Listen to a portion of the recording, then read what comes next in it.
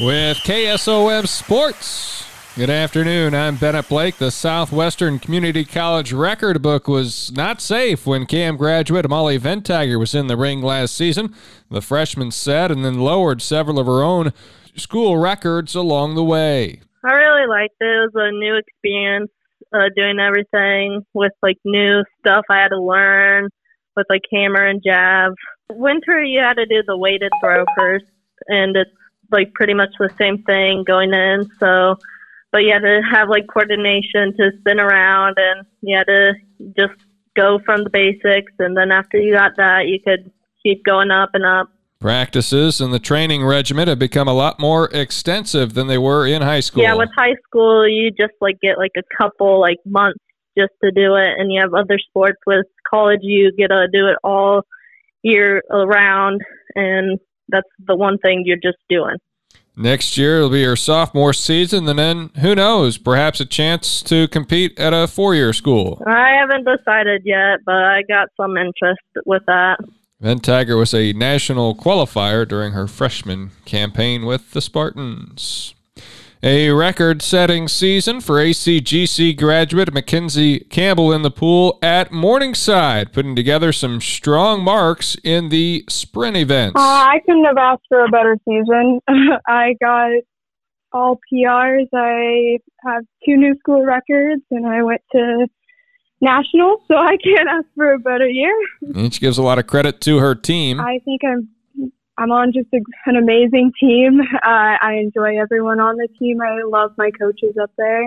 Sprints have been her strength. I'm on the sprint relays, so I am in the 200 medley relay, the 200 free, and then the 400 free relay. And my good events would probably be sprint freestyle, and I also do sprint butterfly as well. Extra practice time has led to the success. The training is just a lot longer than what I did in high school. In high school, I practiced once a day, and here I practice 8 times a week. So I think just being in the pool more benefits me a lot. Campbell has been a national qualifier in back-to-back seasons for the Mustangs. Trevor Downing of Creston expected to anchor the Iowa State offensive line from the center position. ISU head coach Matt Campbell speaking about it during the media day on Tuesday. I feel is really one of the best interior offensive linemen in the country coming back, and the ability to move him into the center position because of some of those intellectual traits that he has.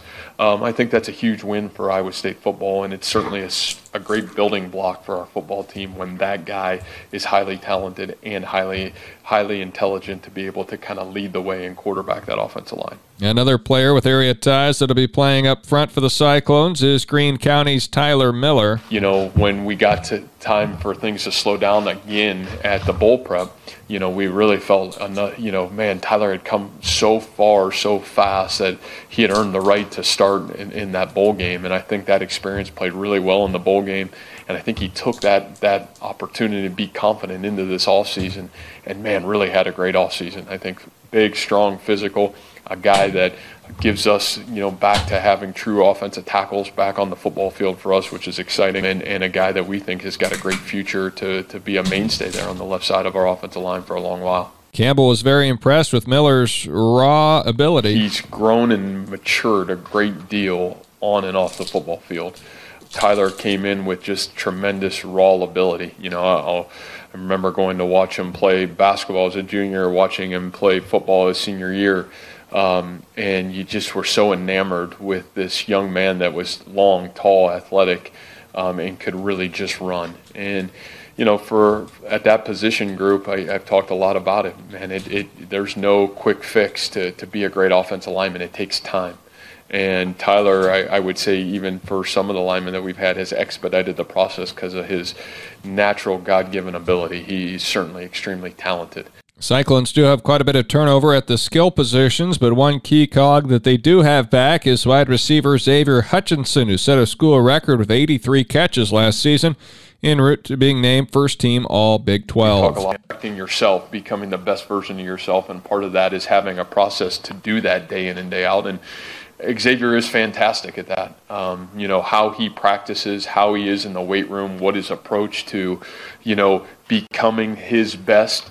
That's been really fun to watch. And I think one of the benefits that we've reaped as a team is when some of your best, most productive players have that kind of ability, then, it spreads like wildfire through your program, because I think all the young players in the program, they want to be like the guys that are having success on the field. And he certainly laid great groundwork for our program because of how he's gone about his business. And, I think even as we go into this season, X is a unique player. He can do a lot of different things. And I think the best thing that X is, getting the football in his hands. He is a dynamic playmaker. So, I think you've seen us be able to do that a multitude of different ways, man. Down the field, screen game, all those kind of things.